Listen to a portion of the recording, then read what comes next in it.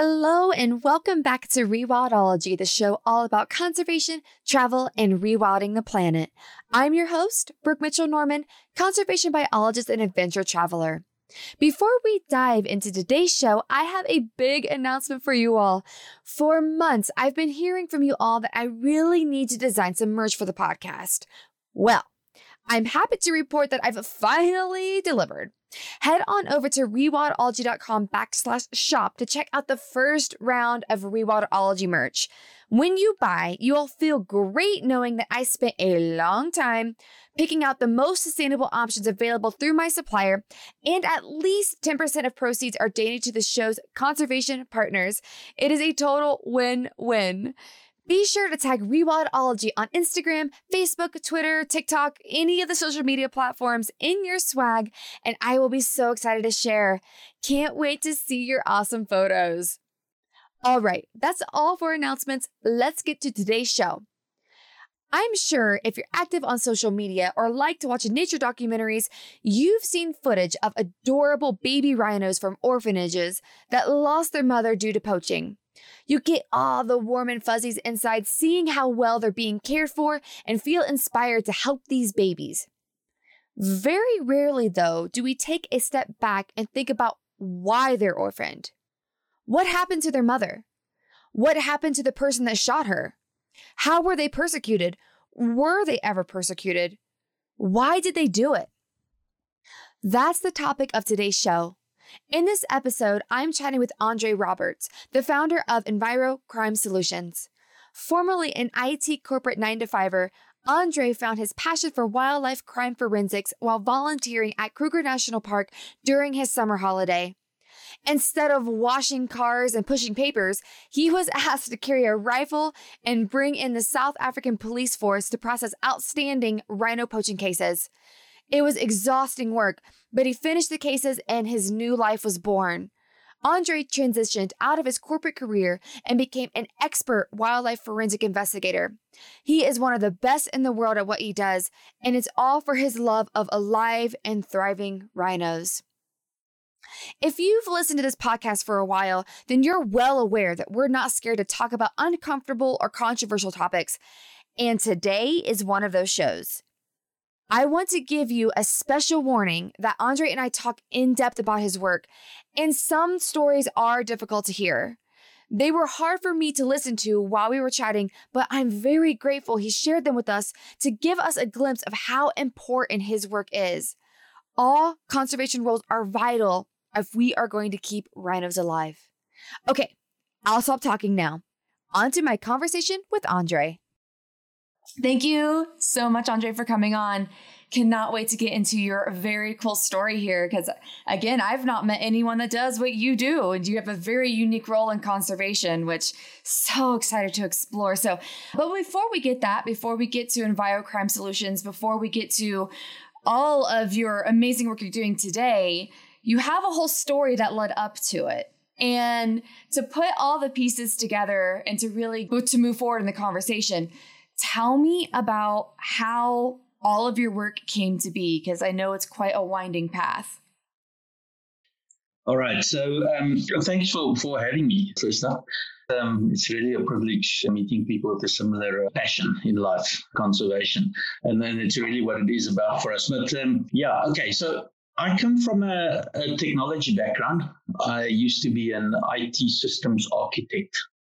So I've got a lot of qualifications in IT. I'm a Cisco engineer, those kind of things. And I did the 9-to-5, made a lot of money, the standard office job. Actually worked for the government in development agencies, doing networks on large scale and those kind of things. Anyway, I've always loved the bush. I've always loved animals. My wife always says that I've got two wives. I've got her and then I've got my dogs. So, that's debatable. But anyway, so what happened is that a friend of mine and myself wanted to, do our little bit for conservation. Now, in South Africa, we have a December holidays. It's kind of like the United States summer holiday. Basically, the country almost shuts down roughly from middle December up until the first week of January over the Christmas period. And it is summer here. So most companies close down or go down to skeleton staff and so on. So what we did is we knew some of the guys in Skukuza, it's the main camp or town in the Kruger National Park. And we knew these guys, and they work on anti-poaching, environmental crimes investigations, and that kind of thing. So we phoned them and said, look, this is what we want to do. We want to offer up 2 weeks of our holiday, just to do our little part, just to do what we can. Now, honestly, when we set out, we had this idea of, we'd be doing the menial work, sort of catching up with filing and wash the cars, wash the vehicles, so they can get along with the important stuff of actually protecting animals. So what happened is they called us and said, listen, can you shoot? Which was a bit of a strange request. We said yes, obviously, being South African guys, and sort of being macho and whatever you have. Then they said, no, you have to come for a test. And we went for a field test at the shooting range in Kruger National Park. So basically, what it does is they tested you on moving targets, that kind of thing. We passed the test, fortunately.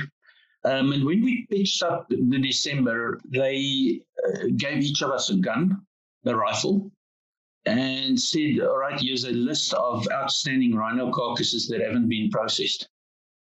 So our job was then to get the South African police force members, up to the actual crime scene and back to their vehicles. So you have to understand that there's no logistics here. You don't go to an address. It's basically a GPS coordinate in the bush. So you drive up to the closest road, get out on foot. You have to walk and then obviously find your way back to where your vehicle was. So our job was, in essence, to stop these guys from getting eaten by lions or getting trampled by elephant or running into an angry buffalo or whatever. So what happened is I went to my first poaching crime scene and literally I know the exact date, time, minute, the exact when I knew my life had changed. When I saw that first crime scene, I knew this is what I need to do with my life. It ended up in that first December, we did a total of 176 poaching scenes. It's actually 208 rhinos. Some scenes have 2 rhinos on them, 2 or 3 actually, depending on what happened there. I've never worked that hard in my entire life for those 2 weeks. I actually lost so much weight that I saw my neighbor that lives next to me. He drove past. He was in the park for the day just looking at animals. And I pulled him over because now I'm like I was a cop. I pulled him over and asked for his permit, and he didn't know who I was. I'd lost so much weight because of walking literally 20, 30 miles a day that in the bush and carrying all this equipment and things. Yeah, and then when we were done there, it was the first year that they've known where we finished the year without any outstanding carcasses. And of course, the people there being who they are and the kind of people that they were then just said, that you are here, that you're here permanently now. You got a job. You're part of the family. And that's how it happened. And that was 8 years ago. And since then, that's been my life. I started with my job having a sort of exit plan. And then 3 years ago, I quit my corporate job, started the nonprofit, and this is what we do. We've obviously branched out a bit into education of youths and sort of building the conservationists of tomorrow. But that's the story behind what I do, and that's how I got into it. And fortunately, I've got a very understanding wife. So I came to her after about a year and I said to her, that I'm really unhappy in my work. And she said to me, I know. I know, and I've seen what this does to you and how happy you are doing this. So we've sold all our things and really minimized our lives, simplified it.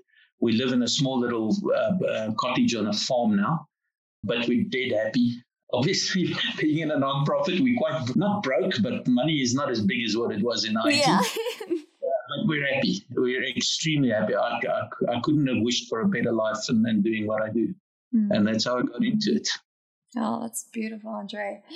Let's go back. Since I don't know anybody or very few people that have been on a crime scene like you have.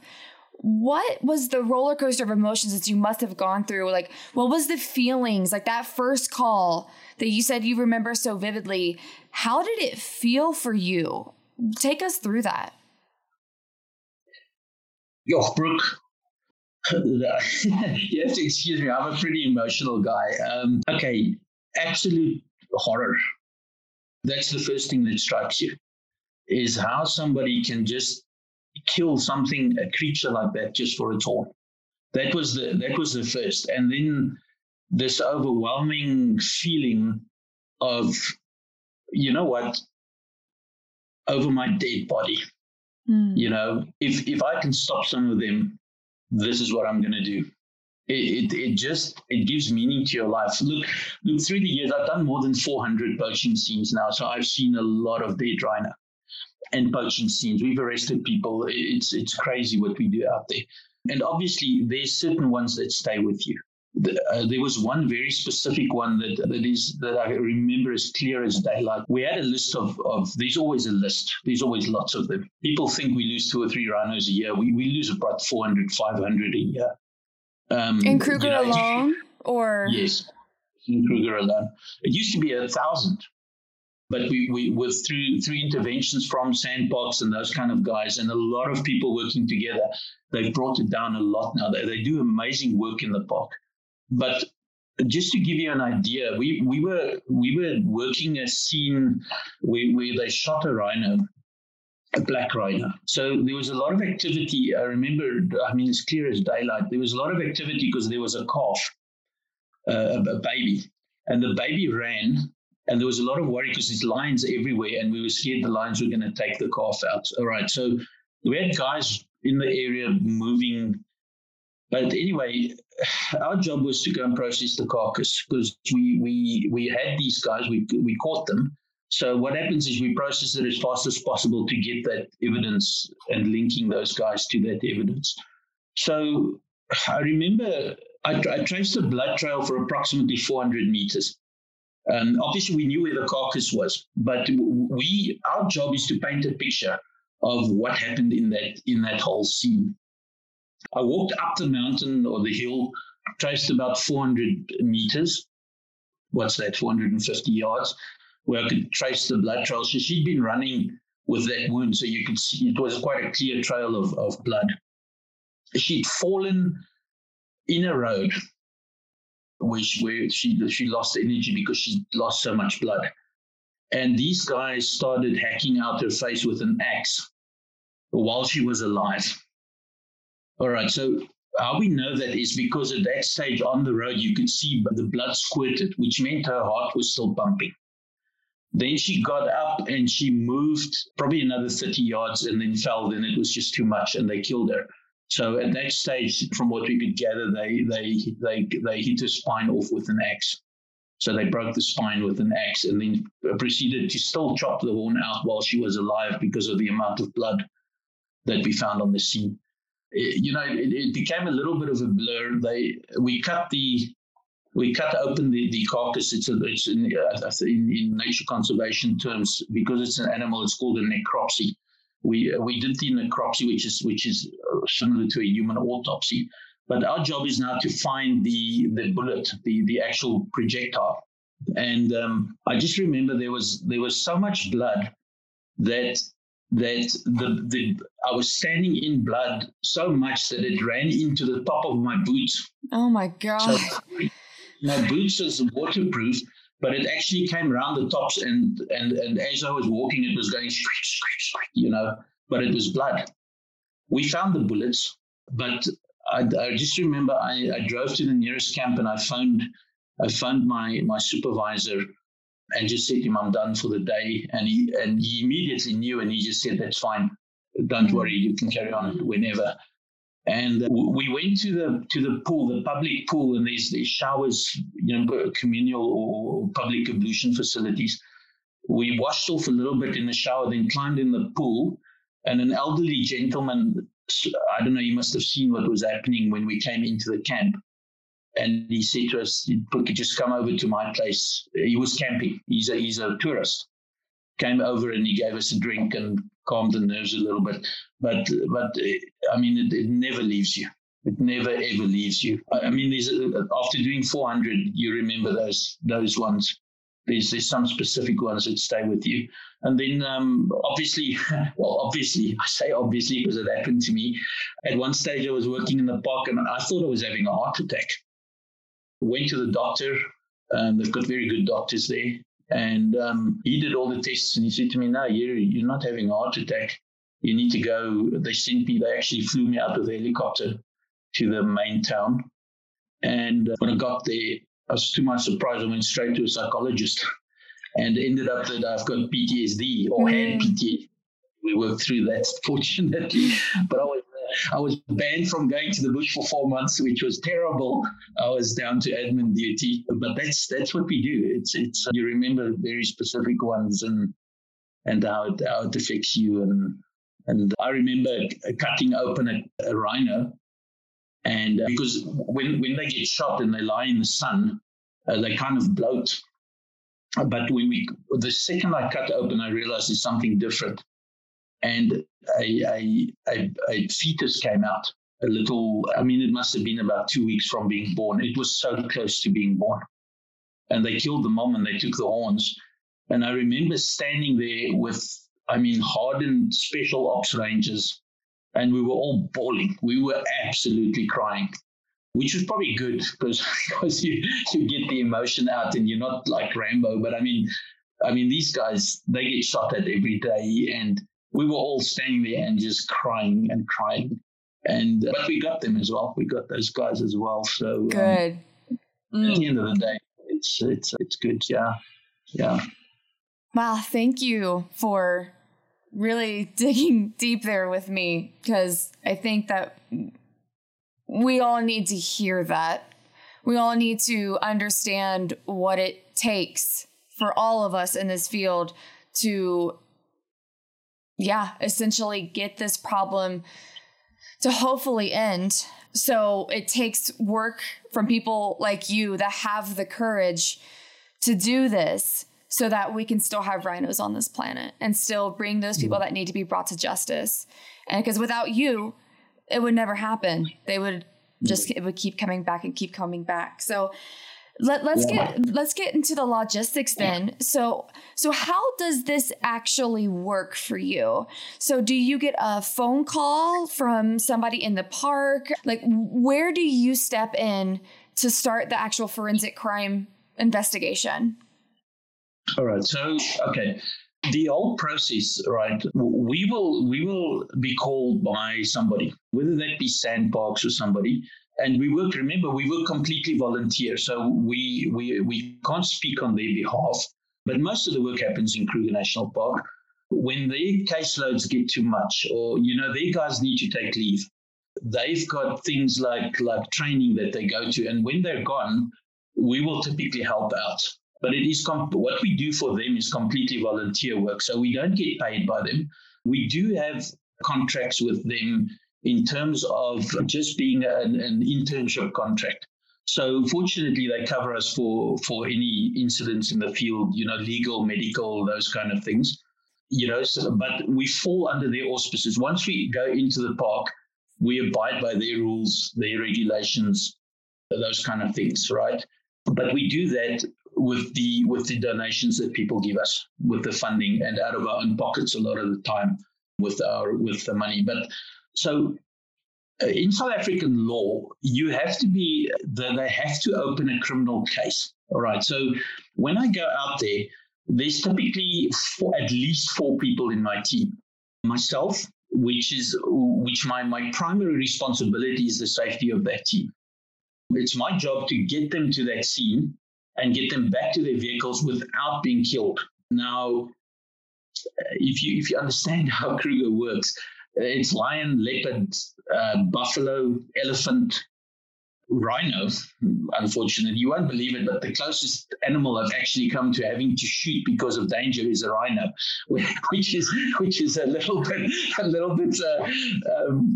I'll tell you, but ask me about my nickname, but I just remember I'm thinking, my word, I'm here to protect you. I don't want to kill you. I don't want to kill you. But anyway, my job is to get the guys there. That's my primary responsibility. And because we're in the field, we do a necropsy in the field. So the bullet will typically be inside the animal. So we will do things. We've got metal detectors and pinpoint metal detectors. So we get a rough idea of where the bullet is inside the animal or outside, depending. We've got scanners for the floor and whatever. And then it literally becomes a CSI scene. It's very much like you see on TV, except we don't have cool computers and we don't drive Hummers. And my boss doesn't. No Hummers? My boss doesn't do one-liners with his shades and, that kind of thing. But pretty much like CSI, except the victim being a rhino and not being a human. So we will typically do blood spatter analysis. We cut open the animal. We have to kind of paint a picture of what happened. So we will figure the entry angle. Did they shoot him? Did the animal run? Was it a literal kill shot? Was it a brain shot? So did it just die there, or did it run from somewhere else? And then we obviously look for evidence. We look for specifically ballistics, looking for the actual projectiles, and then the casings. The gun casings is actually, believe it or not, that's where CSI's got it wrong on TV, but the actual casing is worth more to us than the actual bullet. Because of sciences and things, we can actually tie that to a very specific rifle and all those kind of things. Then what happens is one of my members will also be a South African police member, a detective, and he will make the docket or the actual case out there in the bush. He has to write because he has to open the criminal case in the police system. And with him is a police forensics guy who does things like fingerprinting, and he actually takes the actual physical items that we find into evidence. He books it into evidence, seals it in the evidence bags, those kind of things. The difference is that these guys are all trained to do domestic crimes, with people. So when they come into where we are, they have no idea about the bush. So it's our job to get them out there to do the necropsy, cut open the animal. And it's our job to say, okay, looks like a heart shot, or you can see the damage path where the bullet ran. So they hit it in the lungs or they hit it in the brain, or, to kind of build that docket when it goes to court. So that's what we do. So it's not the romantic side. We always say the romantic side is the little baby rhinos that you see that people save. And I mean, it's awesome. I mean, we do get to work with them, fortunately. But our side of the work is the ugly side. We see the very ugly side of poaching, but it's a critical job because without the evidence that we gather, they won't be able to tie these guys in court. So we're at the back end of the process, and unfortunately often overlooked. And then also, unfortunately, a lot of the work that some of the guys do is clandestine in nature. They can't share their faces in the media. You can't tell people about what you're doing because all these cases are still in court. And if it gets out into the media, then it compromises court cases. So a lot of the stuff that we do is unfortunately a bit behind the scenes, and we can't talk too much about specific cases and share info on social media and those kind of things. Yeah, which totally makes sense. I mean, you're in crime. You're like the Rhino CSI guy. Like you are, This is exactly what you do.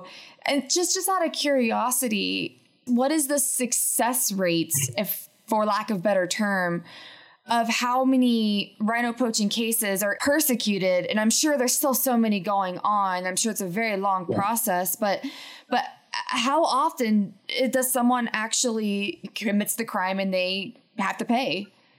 Right. So it's actually a two-edged sword here. It's a double question here.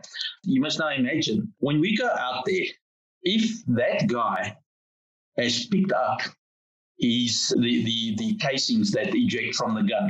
And they know what we're looking for. They're not stupid, If they bother to pick it up, we've got virtually no evidence. All right. Also, there's a difference between putting a rifle on the scene and actually putting the person on the scene. So even if we catch, if I get let's say I get a round and it goes into evidence and we catch a guy with that rifle, I need to be able to prove that that guy was there with that rifle. Remember, so yeah, it's very tricky. But so in effect, when we do go to court, we've got a very successful conviction rate. But it's because we know what is required to actually get a guy to court. Very often, what happens is a big part of our job is to establish modus operandi. All right, so we will give information through. We've got people working in police intelligence, those kind of things. So, through sheer volume of experience, really more than anything else, we will get to a crime scene, and then we will say, all right, guys, listen, you need to look at that crime scene that we did 2 days ago because these are the same people. The modus operandi is the same. And that assists the investigators in actually tying these cases together and being able to combine evidence. What you see on television, where they put a guy's fingerprints into a system and 10 minutes later it pops up with an address, that does not exist in Africa. It doesn't happen like that. There's no crime lab here where you can take a bullet and look at the markings and then say, oh, but this gun was used over there and over there. It doesn't exist here. So what happens is if we can say the modus operandi of that one and this one looks the same, then they are able to compare those two cases and actually tie those two cases together. And very often these poachers are just repeat offenders. They just keep coming back and keep coming back and keep coming back. But at the end of the day, when we do catch them, at least you don't catch them on one scene. You can tie them to 6, 7, 8, sometimes 20 scenes. So it's a long process, and it's sometimes this backbreaking work that sometimes feels like it doesn't have success, but we do make a difference, and it's all necessary work that we do. Super necessary. Completely agree with that. Yeah. I think the next thing, that just makes total logical sense to talk about, and you and I chatted about it for quite a bit on our call the other day, is why people poach. And I really want to bring the human element into this, because even though there are quote unquote bad guys in here, there are true bad guys and there are people that are just trying to feed their families. And they're all mixed in this awful crime that unfortunately beautiful lives are lost.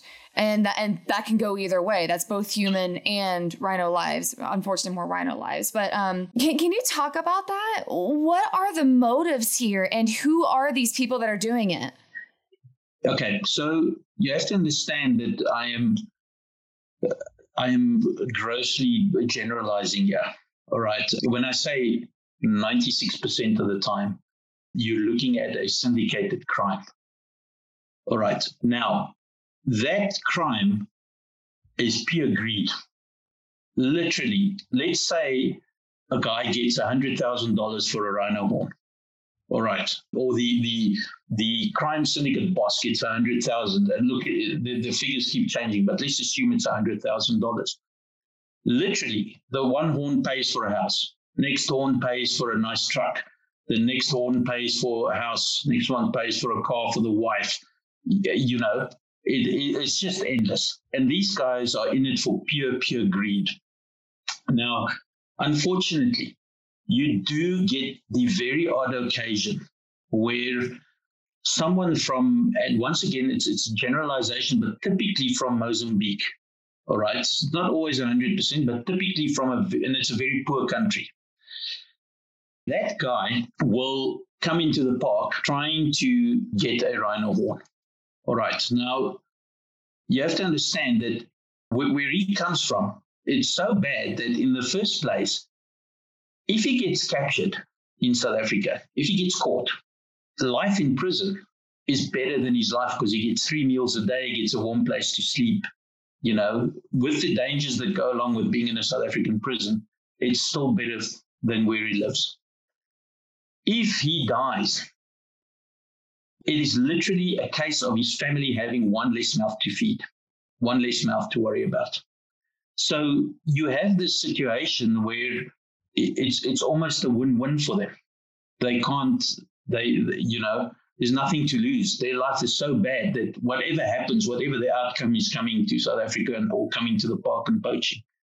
But having said that, that is minimal of cases, but unfortunately it does happen. What happens though is that the criminal syndicates exploit that. Because of that poverty, they literally enable people like that to bring them or to lure them into coming to poach. They exploit that situation. So the actual poacher on the floor, on the ground, I mean, if we catch him, there's literally hundreds waiting to take his place because of that exploitation of that situation by the criminal syndicates. You have to remember the criminal syndicates as well. We don't deal with poaching syndicates. Poaching is just a part of what these people do. These guys are into drug trafficking, human trafficking, cash in transit heists. So they bomb ATMs to steal the cash. They rob jewelry stores. Literally, it's like a business. They will go for most reward for the least risk. So if there's a lot of pressure on the cash in transit heist, if the police focuses on that, then they simply move on to the next thing that's the most profitable for the least risk. So you have to understand. I'm in the bush. I work in the bush. So fortunately, that's not my big job. But we do work with people whose work that is on a daily basis, and it's quite scary because these guys are literally like a mafia. They won't have any qualms in killing you if they think that you're getting in the way of their business. It's just like we see on movies, and it's just like a Russian mafia mob kind of situation. Yes, thank you so much for exploring that with me and just explaining that for all of us that might not know the pieces that go in all of this. And I know that you and I talked about it last time. I saw that the Last Horn of Africa film that recently came out, and one of the top crime syndicates in that film was recently murdered, and that it was almost like a massive celebration across South Africa and anyone who watched the film or anyone who knew, because from what I understood, right, just rhino poaching was just one of the things that he was involved in. Right. Yeah. And he had that big, beautiful house that they showed film of. And I mean, it's actually, he's got 5 or 6 of them. So yes, I mean, oh my gosh.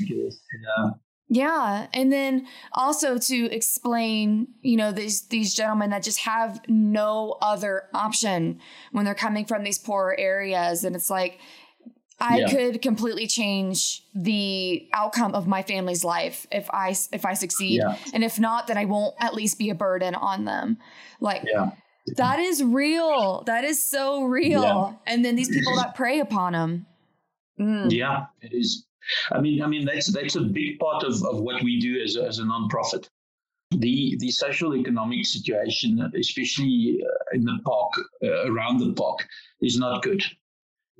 So being where we are and being as small as we are as a nonprofit, we can't do everything. But what we do is where we can, we do education on explaining to guys on the ground, to the community, that these rhinos are actually worth a lot more alive in the long term than what it is in the short term, killing it and getting the horn.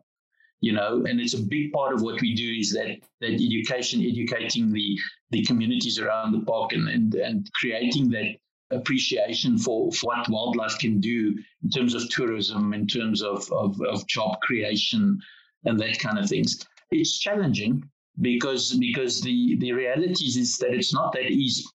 It's not that easy to create jobs out of conservation, or specifically just looking after. There's a lot of things that have to fall into place. But we also focus, especially with the youth, sort of middle school and up. We call it building tomorrow's conservationists today. Just to instill that love of nature and trying to get that done. But it's challenging, but it's very rewarding. Very, very rewarding. Yeah. I'm sure. So let's actually explore that a little more. What is this education program that you've built, and how does it work? How does it focus? How do you pick students to go through it? And what are you finding as your program continues on? Okay, so look, there's a lot of guys that do great work around the parks. There's a lot of NGOs. Sandparks does it themselves as well, as part of community outreach and those kind of things. There's a lot of guys that take kids into the park and for the day and teach them a little bit about the park and what it stands for and all those kind of things. So we felt that area was very much covered. And we wanted to have a bit more of a focused approach on things. So what we did is we will typically go out to schools. We still do the rhino poaching talk. We show them what happens at a poaching scene and how it's processed, Fortunately, the topic lends itself to a lot of questions. So we're always there, we book half an hour and we're always there for 2 or 3 hours with all the questions and things. Then what we've done is we've spoken to the district school system, the district managers and so on, and we get 5 or 6 pupils a year. Okay, so of that, 80% of them have to be girls. Because it's just one of those things that girls are left behind a little bit, especially in South Africa. Actually, across the world, girls are left behind a little bit. And we look for students that have already instilled love of nature, that they actually work, things like mathematics, sciences, geography, those kind of things. We don't specifically look for points because that's not the goal. We're not looking for the clever ones. We're looking for ones that show an interest and that is willing to work. All right. So what we do then is we approach them and we say, right, this is the program that we have. We want to help you through your next 3 years of school. We'll take you with us. We'll show you the park. We'll show you some of the inner workings. We arrange for them to see maybe on a private game farm when they do a game capture, when the vets dart one of the animals, an elephant or a rhino and they go with us and help. They get to, at the very least, keep the animal cool in the sun with water or hold up the saline drip or something, just be a part of it, of the day. But what we do is we do throw the ball back at them a little bit, where we say they have to keep on working at their school points and their effort in school. And then what happens is when they finish school, we call it matric. It's basically your last year of school.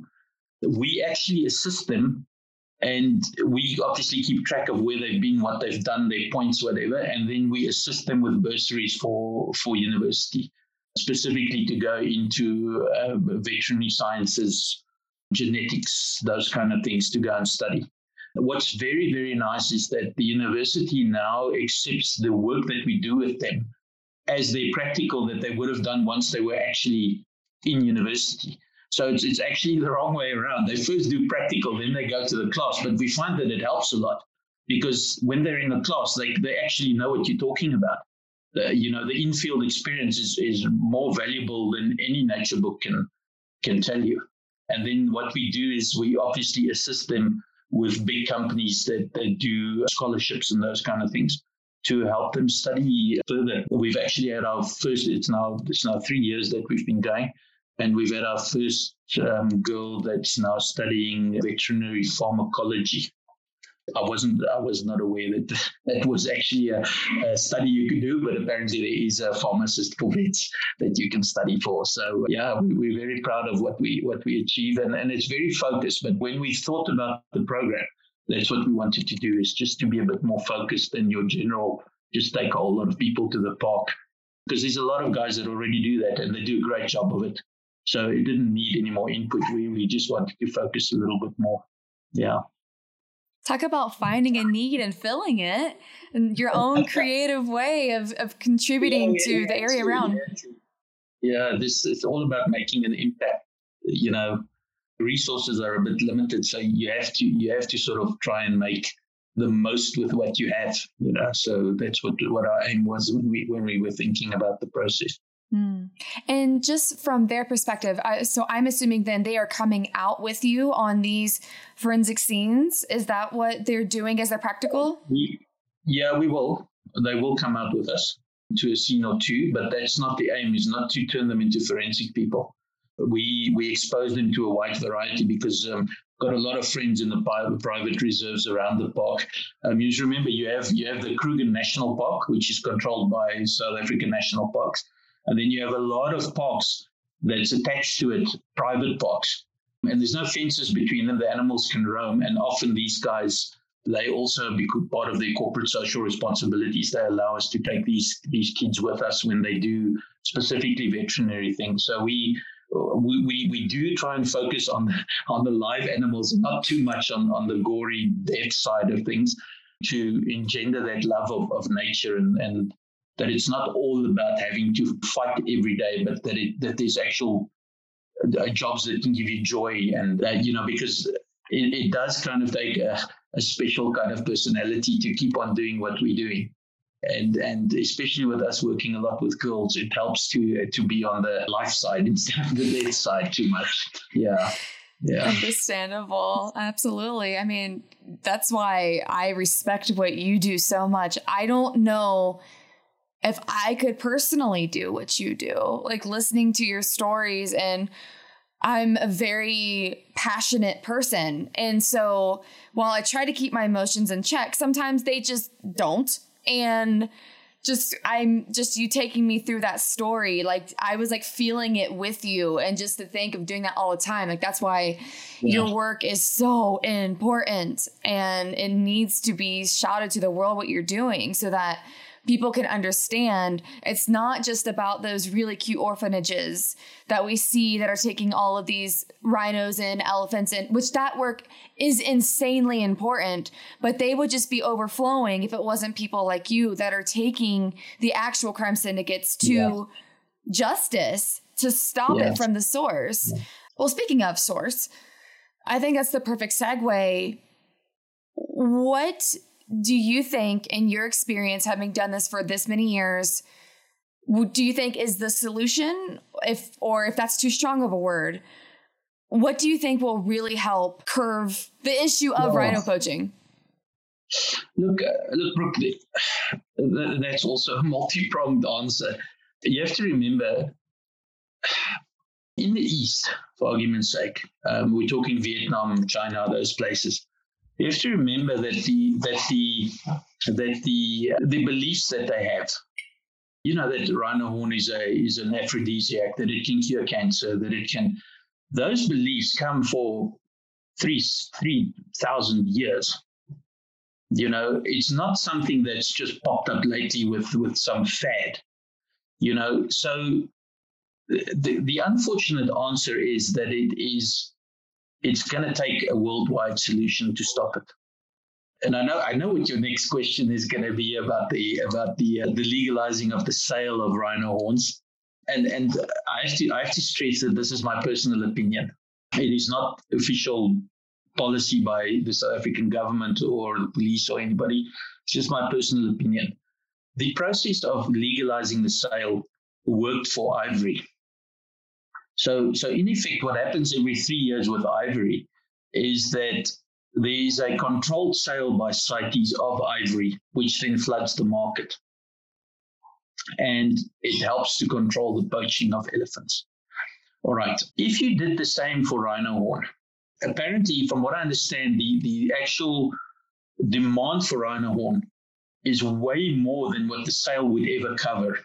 But selling rhino horn legally will change the scene a little bit, because the first thing is the price will drop. Now, unfortunately, in the field that we are in, there's no historical data for what we do. A lot of the things that we do is we see it first time. We can work on some predictions, but that's the best we can do. We don't have big models of what it's going to do.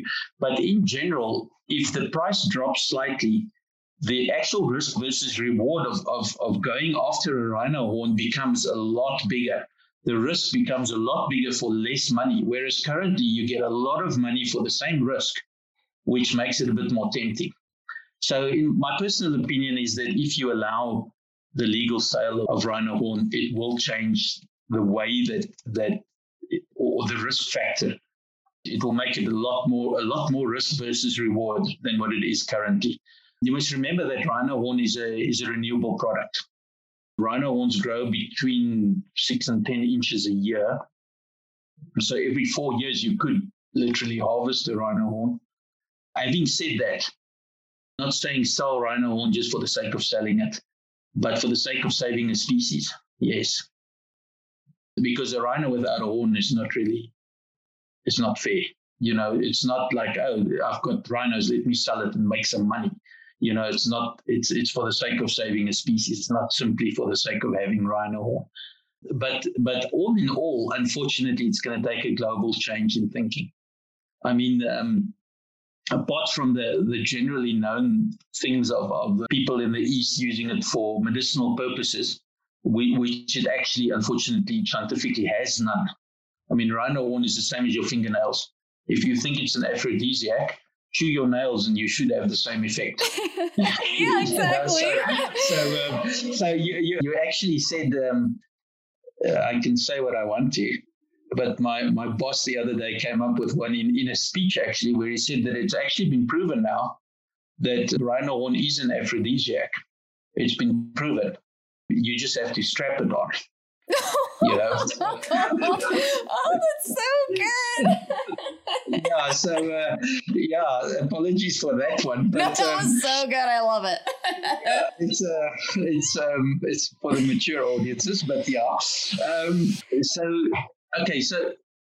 there is some other things that's less known in the East, Brunei, those countries.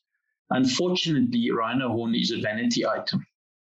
Now, just to give you an example, in the 80s, if your parents dropped you at school in the BMW, your family was like the rich ones, and then came the 90s and it was sort of the Magnum PI red Ferrari, and then it shifted on, and around the millennium, if you got dropped at school in the helicopter, your family was the family. Now what happens is there's so many guys with a yacht and a boat and a private plane and this and that and the Bentley and the whatever, that they actually buy these things just to prove how rich they are. They have something like a coming of age ceremony for boys when they turn 16, around about 16, and they will give them a jewel encrusted dagger and those kind of things. And they'll have the handle cut out of rhino horn simply to be able to say, just the handle alone is $100,000. And that is just wrong. And there's going to have to be a mindset change. And it's unfortunately not just one country. It's across the world. Look, there's some guys that do great work in China. I don't know the bands and things, but there's apparently boy bands that are super popular and those kind of things. And they actually work very hard at educating youngsters to say, listen, there's nothing in this rhino horn. It's just, it's an old belief that isn't actually true. So there is a lot of work, especially amongst youngsters. But the question is, do we actually have a whole generation of rhinos left before they go extinct, for everybody to start realizing that it's not worth it? What is the next thing that's going to come along to show people exactly how rich you are? Is something else going to take over from the rhino horn handle or statue in your house? Or, so we don't have that much time, unfortunately. So it's a worldwide problem, and it's difficult. We can't get involved in those kind of things because we simply don't have enough hours in a day to get involved beyond where we are. So it's difficult. It's a very difficult question to answer. Yeah. And with everything we've talked about, what keeps you going? Why are you still hopeful? Brooke, I don't want to get philosophical. You can totally get philosophical if you want. Unfortunately, it's one that people asked me before.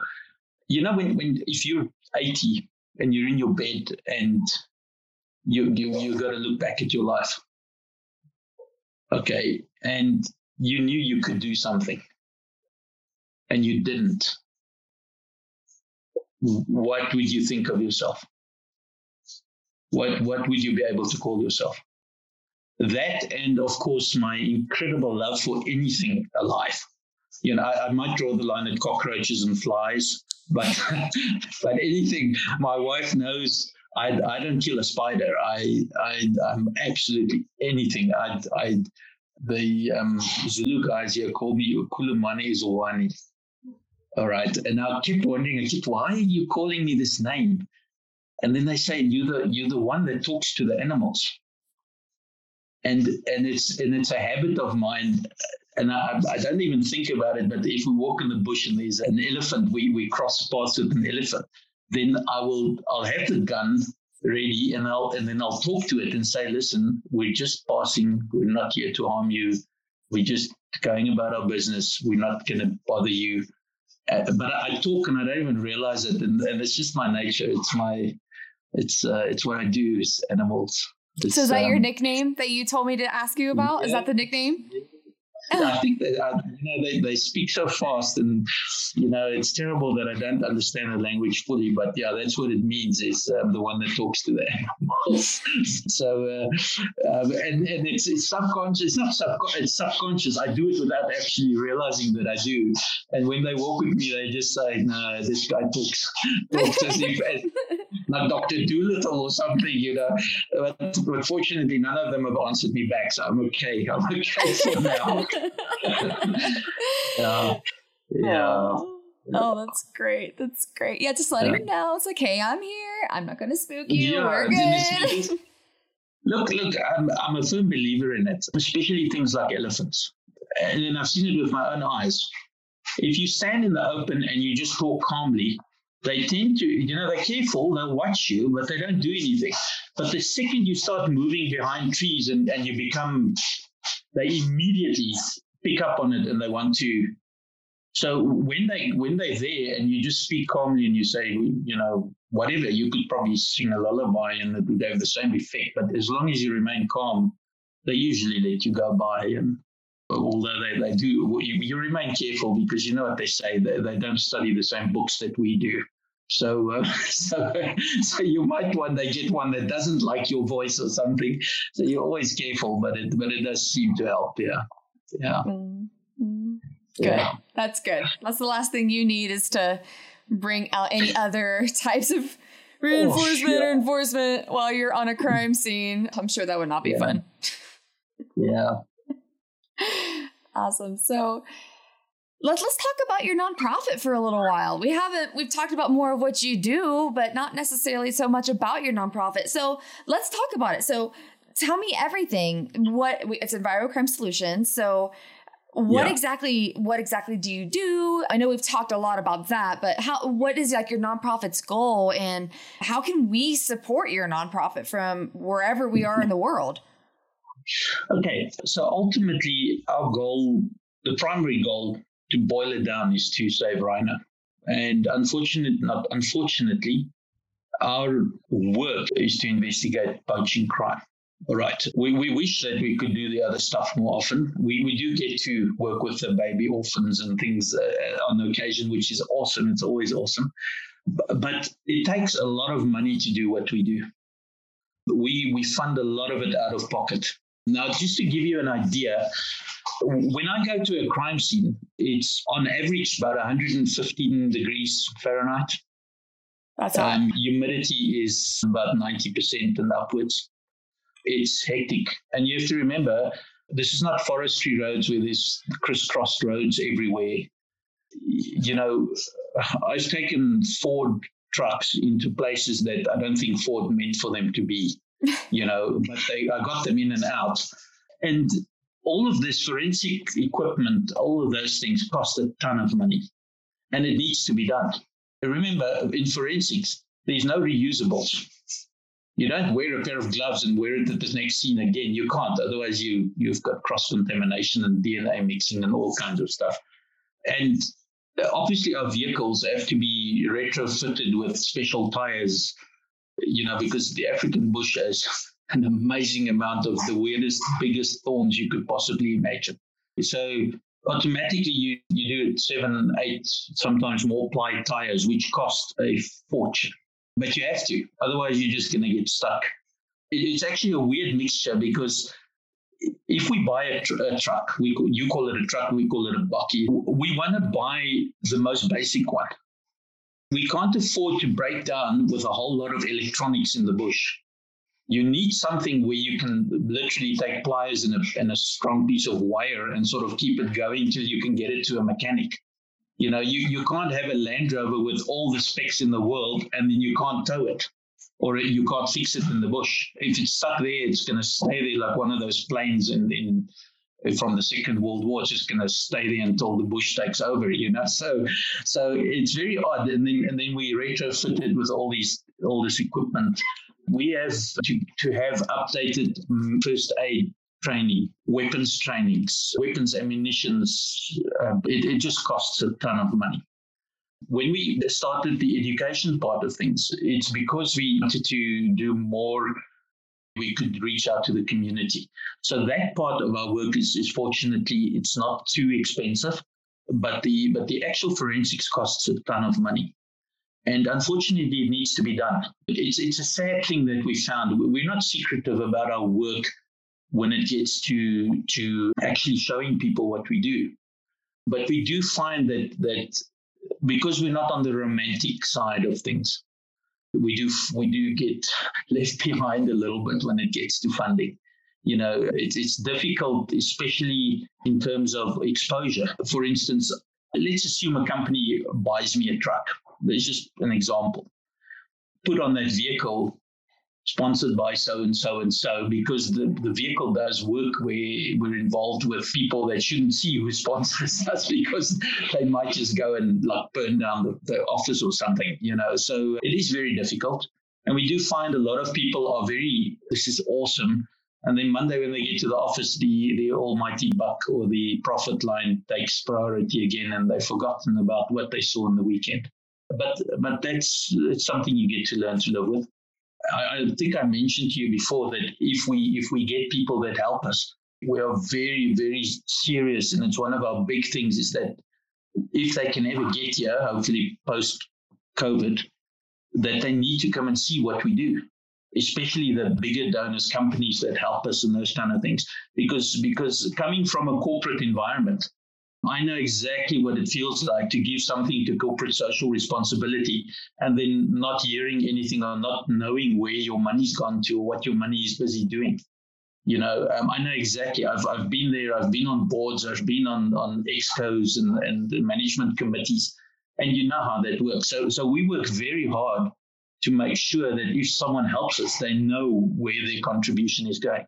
We for argument's sake, we don't pay salaries. We do pay wages, but it's to local people only, incidental wages. But the salaries, I don't pay myself a salary from the nonprofit, because if I donated money, I wouldn't want my money to go to someone's salary instead of to the actual goal that it needs to go to. So yeah, we do a lot of effort to make sure that if guys help us, they know exactly what they get and what the money is being spent on. Mm. Yeah. And what we talked about, I would love for you to talk about this piece too, that's kind of a little bit more difficult and pretty unique to what you do. It's you have no way to predict what you're even going to do in a year. Because I know like a lot of grants and stuff, they're like, okay, we need numbers for us to be able to support you. Exactly. But in your line of work, that doesn't exist. Did I understand that correctly last time? Yes. Okay. So unfortunately, I mean, we fully understand where people come from. If you typically apply for a grant, let's say the Bill Gates Foundation, the Gates Foundation, all right? If you apply for a grant for them, they want to have measurable objectives. And when we speak about measurable objectives, they want you to say, we are seeing 5,000 kids. We are distributing 5,000 mosquito nets. We are building 10 clinics, that kind of thing. But in our work, because it's poaching related, and a lot of our work happens based on poaching, it's very difficult to actually give a a target of saying we will do at least 100 poaching scenes this year, because we simply don't know. We simply don't know how many. And because it's diversified, I can do a poaching scene and the guy can be caught tomorrow, case closed next week. But I can do a scene that takes a year to investigate and to finish and to, I might think that my part's finished, and then in a year's time I get subpoenaed to go to court because I was the guy that collected the evidence. And then I spend my day in court waiting to be called. We never do because, they just subpoena you in case they can question some of your methods. But, so it's very hard to do that, to have tangible goals. And that makes it challenging because it requires people to actually trust that you are spending the money where you say you're spending it. The only way that we can actually then get back to people and prove that it was done that way is that we are super strict on our audits, on the openness of our books and all those kind of things. It's there for any donor to see, because it's one of the only ways that we can actually ensure that they know that the money was spent in good ways and in ways that we said it would be spent. But it is challenging. It's very challenging if you don't have those very specific hard targets to go for.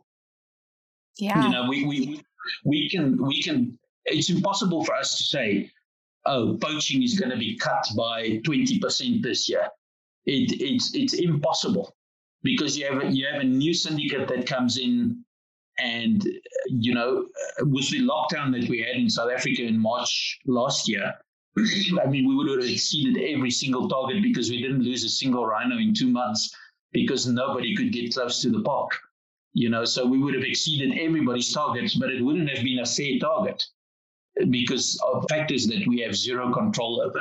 And that's what makes it difficult. I think I've mentioned earlier that there's no manual for this. As we are learning, I mean, we are, I often say it's fortunate and unfortunate in the same breath that we are the world experts in this, but we are literally making up things, or learning as we go, even though we are by far the most experienced people in the world doing this, because it's never been on the scale. It's never been, so we have rough predictions based on people's behavior and that, behavioral sciences and that kind of stuff. But really, we don't have any models to follow on what we're looking at next year and what we're looking at the next year. We learn and adapt. We put new things in place, and that helps. But still, we've got no models or no sort of baselines to work from. Yeah, that sounds really hard.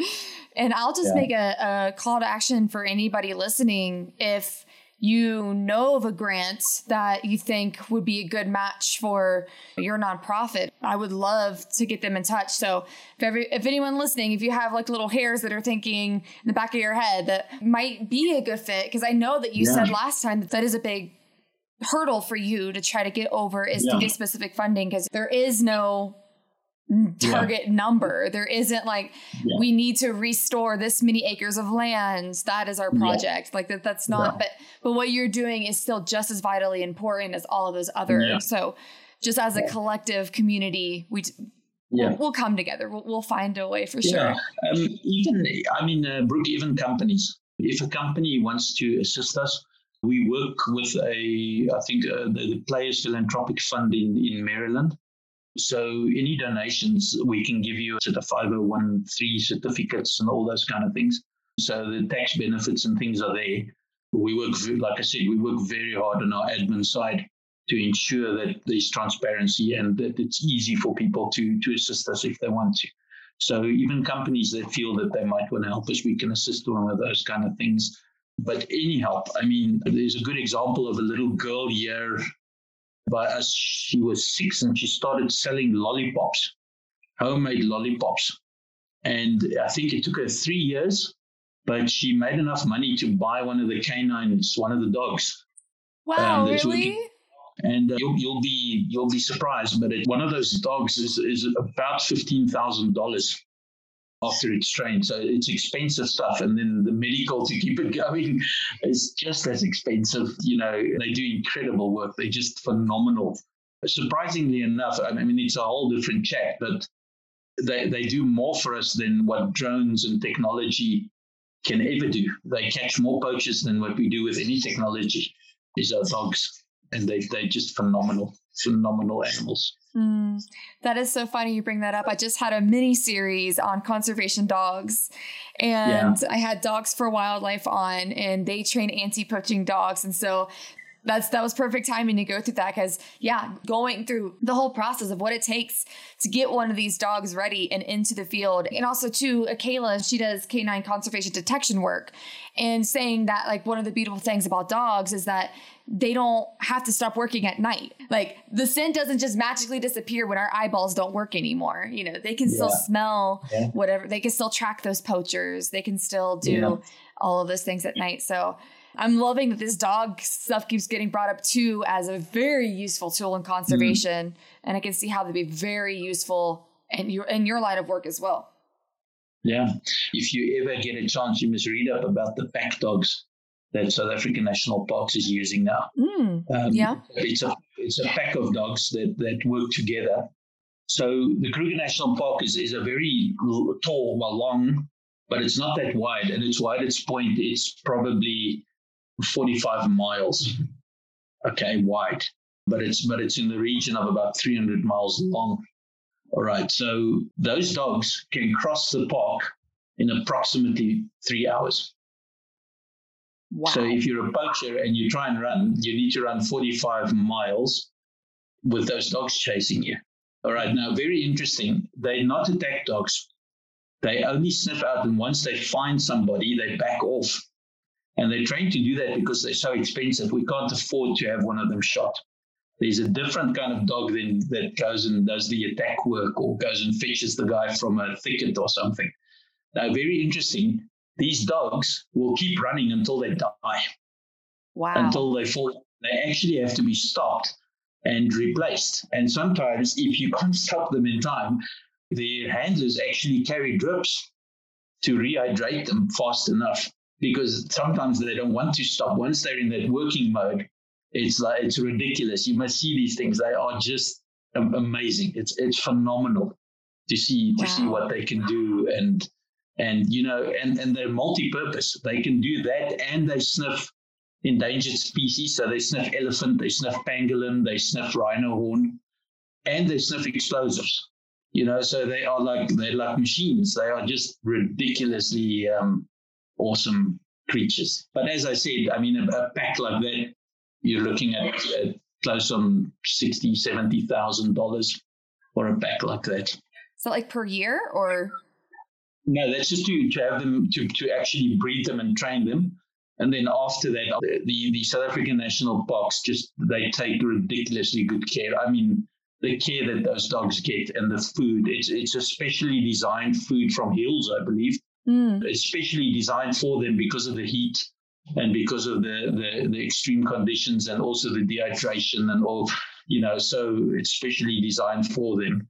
But obviously, being like that, it costs a fortune to keep up. And, you know, the medicals, they go every 6 weeks for a medical, whether they need one or not. You know, it's kind of like just a general health check and so on. So it's very sweet to meet some of them. Some of them want to kill you, because they train to actually kill people, not kill, but, you know, attack.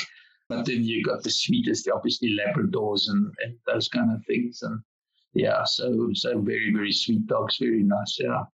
It's awesome. If anybody ever gets there and you see one of the dogs in the park, you know, stop and have a look, because it's a special, special creature. Yeah. Wow. That is awesome. It's just perfect that just talked with Jack and Kayla about this. And it's so amazing, because it is an emerging thing, like using dogs in conservation. Yeah. And I hope that more leaders in conservation see the value. Yeah, it might be a little bit more expensive, but it's an investment in the future. It's an investment in long term. How valuable these dogs are in this field, and all different kinds of assets, whether it's detecting whether or not an endangered species is still around in an area, whether it's tracking down poachers, it's helping crime scenes, it's all of these different things that they can do. Yeah.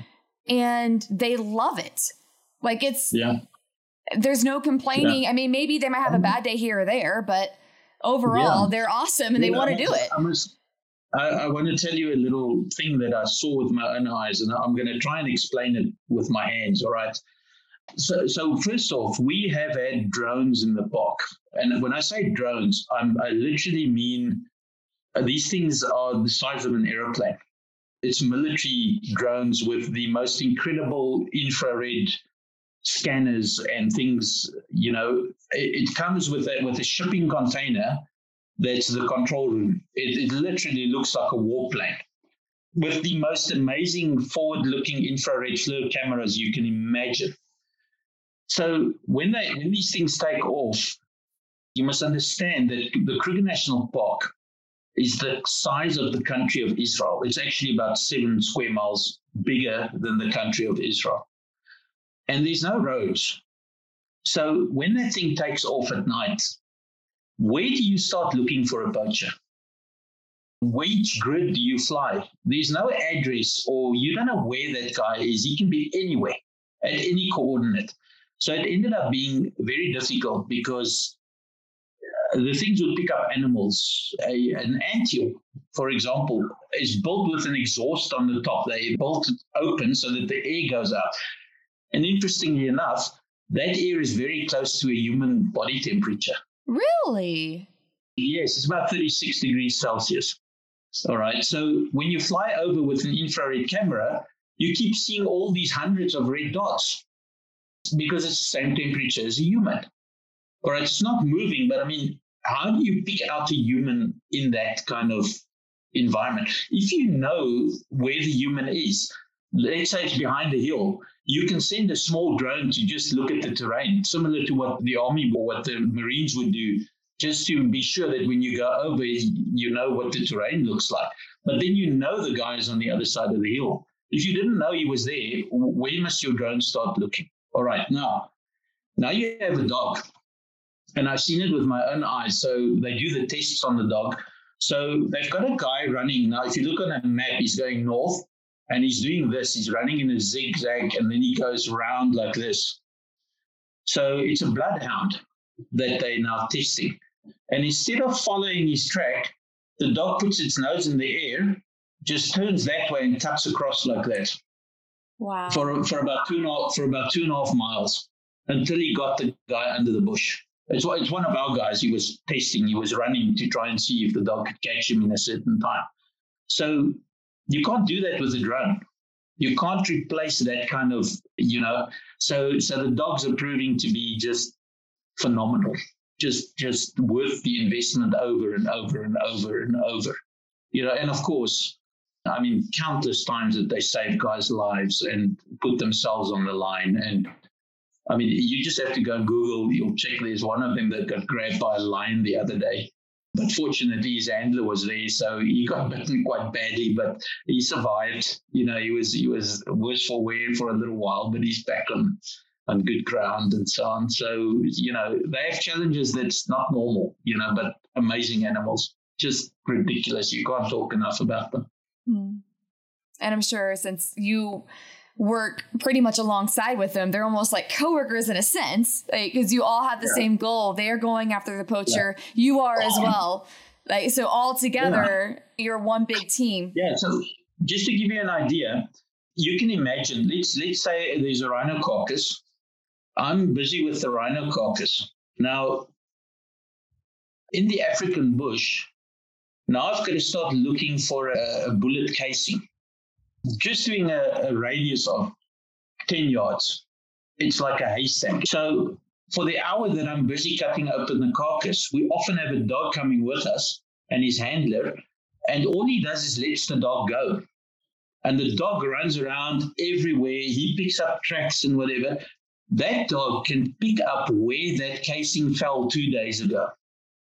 So even if they picked up the casing, he will mark a spot and he's smelling cordite, which is a gunpowder. He's smelling it. Even if they picked up that casing, then this is where they fired, and you can get a trajectory of where they actually shot from. often they actually find the casings for us. But even if they don't, they can indicate to us from which direction the shot was fired, and we can make a better picture of how the whole scenario happened. So it's just awesome. It's ridiculously, they just make your work a lot easier. Yeah. Wow, it's like the whole, I really am seeing the image of what this is like for you at a scene. Just like you have this whole team and there's like a dog and it's going off and finding all the things that would be almost impossible for us and just coming all together to save another rhino in the future. Like, unfortunately, this one was lost, but together as a team, we're going to fight for that next one to not go down. Gosh. So let that sit in for a second. You have to also remember that there's some guys out there that just do ridiculously awesome work. Ours is important. It's an important cog in the whole system. But the guys that we work with are just amazingly phenomenal individuals, people that put their lives on the line every single day, and pretty much thankless jobs, thankless. Being a ranger, originally, you have to remember, it's actually a game ranger. In South Africa, that guy studied to be not a botanist, but like an ecologist. His job was to count leopards and see if they're healthy and see how many buffaloes are in his territory. And now, because of rhino poaching, you take this guy, you shove an automatic rifle in his hands, and you're now making him become 95% paramilitary. His job is no longer counting animals and making sure that the fauna and flora is in good health. His job is now being shot at every day. And the salaries are, there's not money in working in conservation. It's because they love it, because they love what they do. So it's a ridiculous privilege working with these guys. The people are phenomenal. Coming from a corporate environment, which is pretty much office politics and all those kind of things. Now you're in this environment where you work with these flipping awesome people, absolutely amazing people, where communication is essential, because if you don't communicate, people die. It's just so different. It's it was a ridiculous learning curve for us when we got into it, but it's a privilege that we remember it every day. Yeah. Wow. I feel privileged just sitting down and talking with you and just even hearing these stories. I feel so grateful that I even have the opportunity, and I've never even met some of these people. Oh, gosh. Yeah. I can only imagine what it feels like for you, just hearing your stories and then hearing what they must go through. Because, when we're in this field, one day you might just get online and there's just a news or headline that 5+ rangers were killed in a night because of some gunfight happened over usually wildlife. And that's what these people are doing. They're putting their life on the line. And you are as well. You're the ones that are going out to track these guys down. And man, that's real. Yeah. That is so real.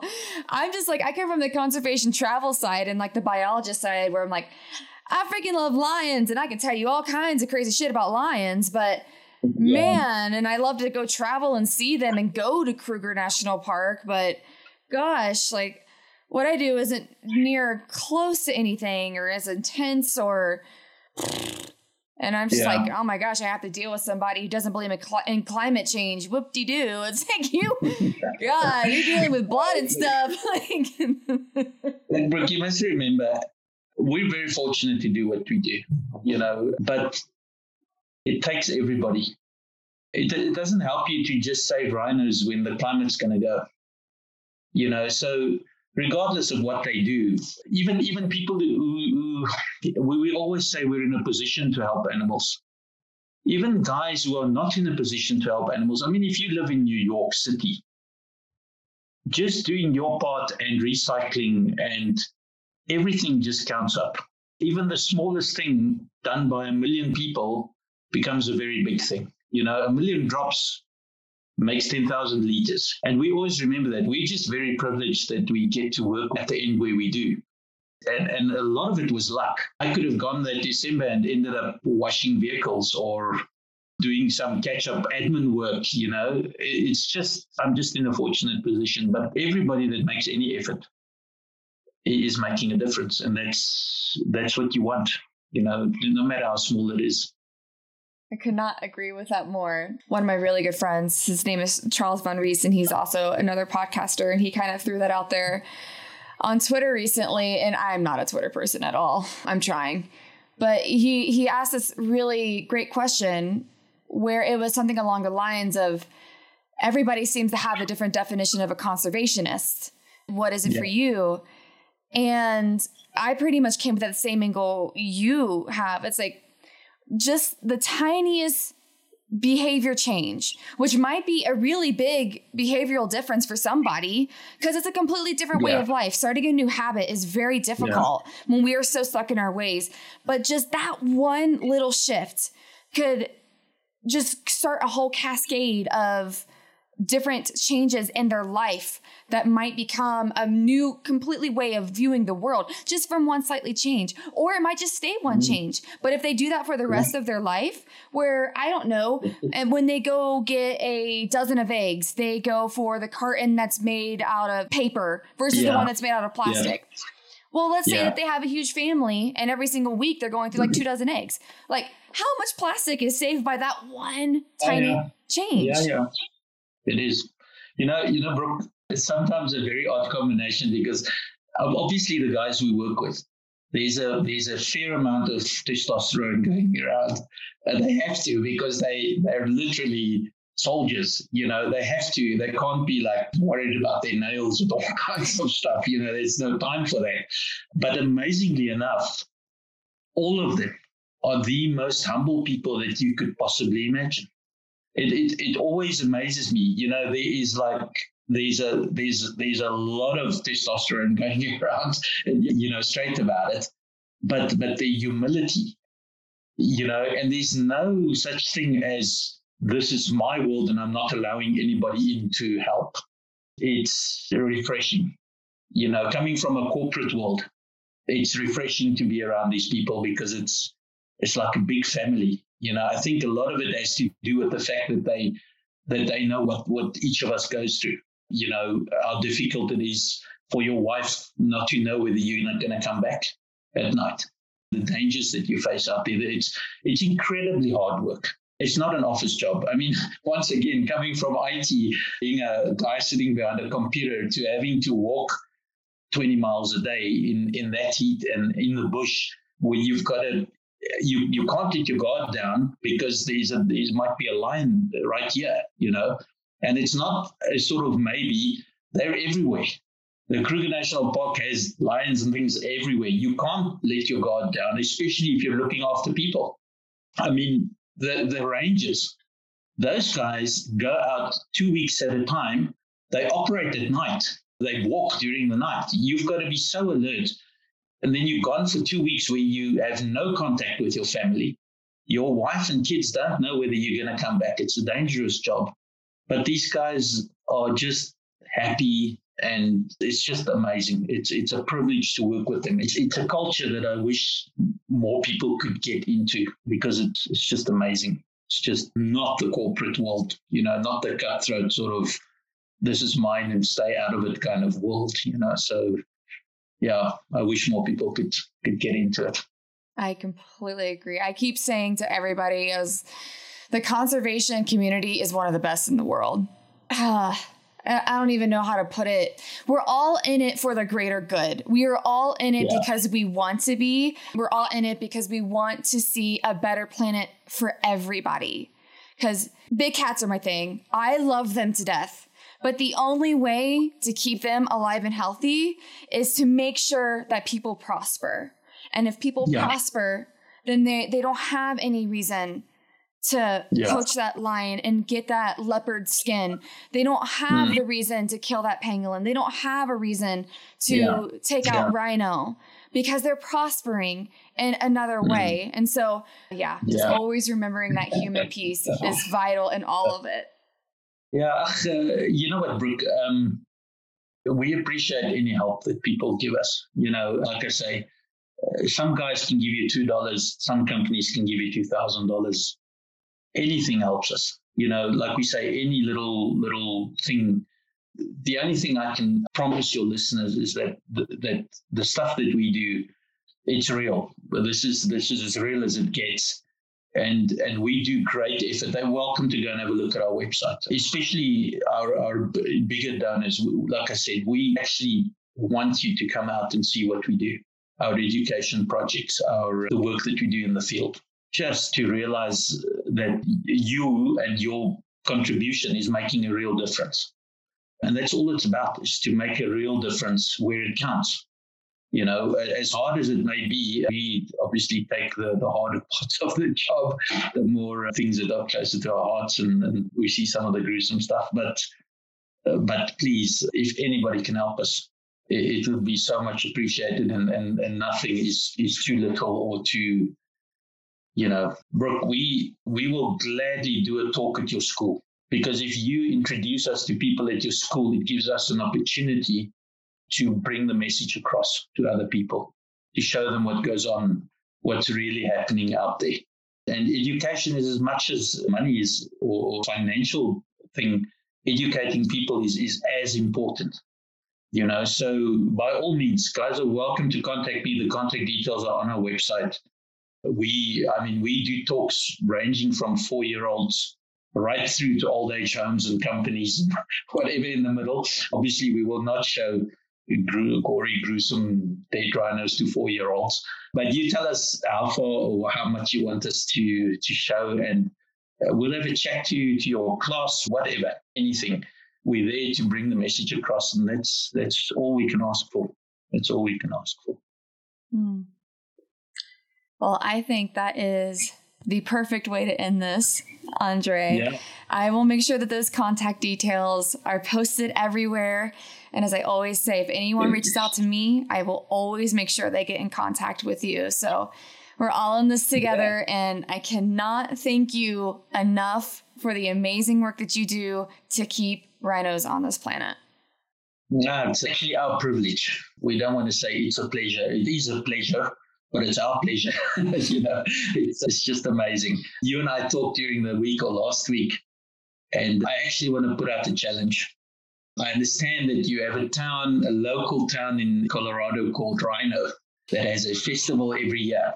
And we would love to join you guys. We would love to go there and maybe spend the week with you, have a few talks to people there to show them exactly what we did or what we do, how we do it, show them how we do the forensics and what's involved in it, and have a chat to you guys. So maybe next year, with COVID having run its course, hopefully, and we're able to travel, maybe we can pop by and say hi to you guys and see if we can educate a few people there firsthand about what we do. So there's a challenge, guys from Rhino, if they hear this. But it's been a pleasure, really. It's nice to talk to girls like you, guys like you. It's been fun. It's really, really a privilege. Thank you so much. Thank you, Andre. Can't wait to get this out. Okay, cool. Hey, thanks again for listening to this episode of Rewildology. If you like what you heard, hit that subscribe button to never miss a future episode. Do you have a cool environmental organization, travel, story, or research that you'd like to share? Let me know at rewildology.com. Until next time, friends, together we will rewild the planet.